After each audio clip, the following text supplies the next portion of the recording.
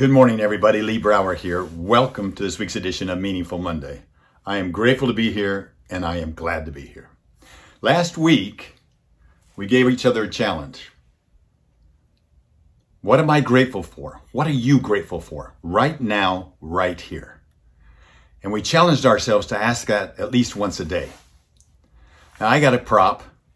I carry a thing called a rock in my pocket. I have for probably 20 years. So when I would touch that rock during the day, I would stop and ask myself that question. What am I grateful for right now? Right here. It changed my week. It kept me focused on the things that matter most. It made me more present to where I could look around and see things I wouldn't normally see. And I'm going to encourage us to do it for another week.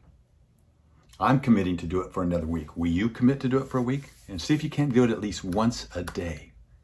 What am I grateful for right now, right here? Now, I'd like to share with you, would you be interested in knowing 4 things that I have selected from all of the things that I've learned from Coach Wooden? I wouldn't say these are the 4 most important, but in looking at them, they were aligned with what I've just talked about. And I think there are 4 critical rules, laws, agreements that Coach Wooden shared all the time. Number 1, these are his words: adversity produces unexpected opportunity. You know, I went and just Googled it. And when I Googled it, all these stories showed up. I mean, because isn't it true that some of man's greatest achievements came as a result of adversity, adversarial situations? One of my favorite stories is Thomas Edison in 1914.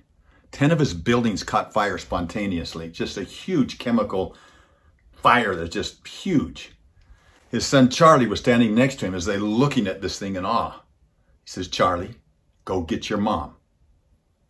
And he's like, "Why?" He pushed back. He says, "Charlie, go get your mom. She's never seen a fire like this before." And so he went and got her a different approach entirely. And it wasn't but a couple days later, even after realizing they'd lost over $25 million, and that was after insurance, that he said, gathered everybody around, he said, "There is great value in disaster. All our mistakes burned up.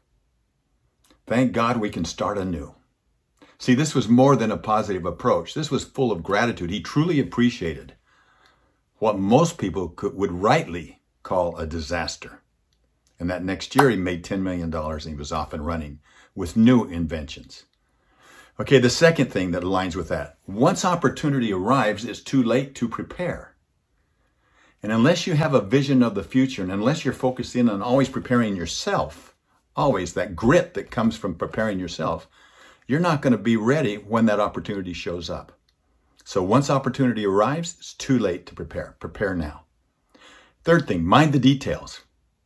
He would ask, when they saw what the vision of what they're doing, he would ask, how will we fail to reach the results we desire? You know, in Strategic Coach, it's the premier entrepreneurial coaching program in the world. I'm certain of it. But at the very beginning, the early stages of training, there's a tool, a thinking tool that they share with us called the strategy circle. And so once you have set your sights on what it is that you're trying to achieve, that vision of the future, whatever that milestone is that you're trying to get to, the very next thing that you do is that you ask yourself or your team, what are all the obstacles that are going to keep me from achieving that?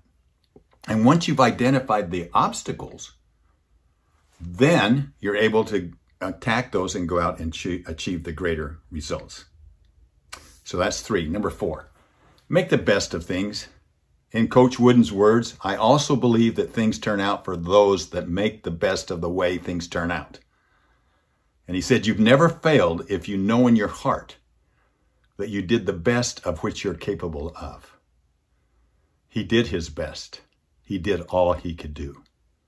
He won 10 national championships, NCAA basketball championships out of 12 years, 7 in a row. But these are 4 principles that he followed always. So I share those with you that you might take them into your personal life and might share them with others in your business. And then stop during this next week. We're going to take the challenge. Just periodically stop and say, what am I grateful for right now, right here? Have a meaningful week. Arrows out. Onward, upward, and outward. I'll talk to you next week. Bye-bye.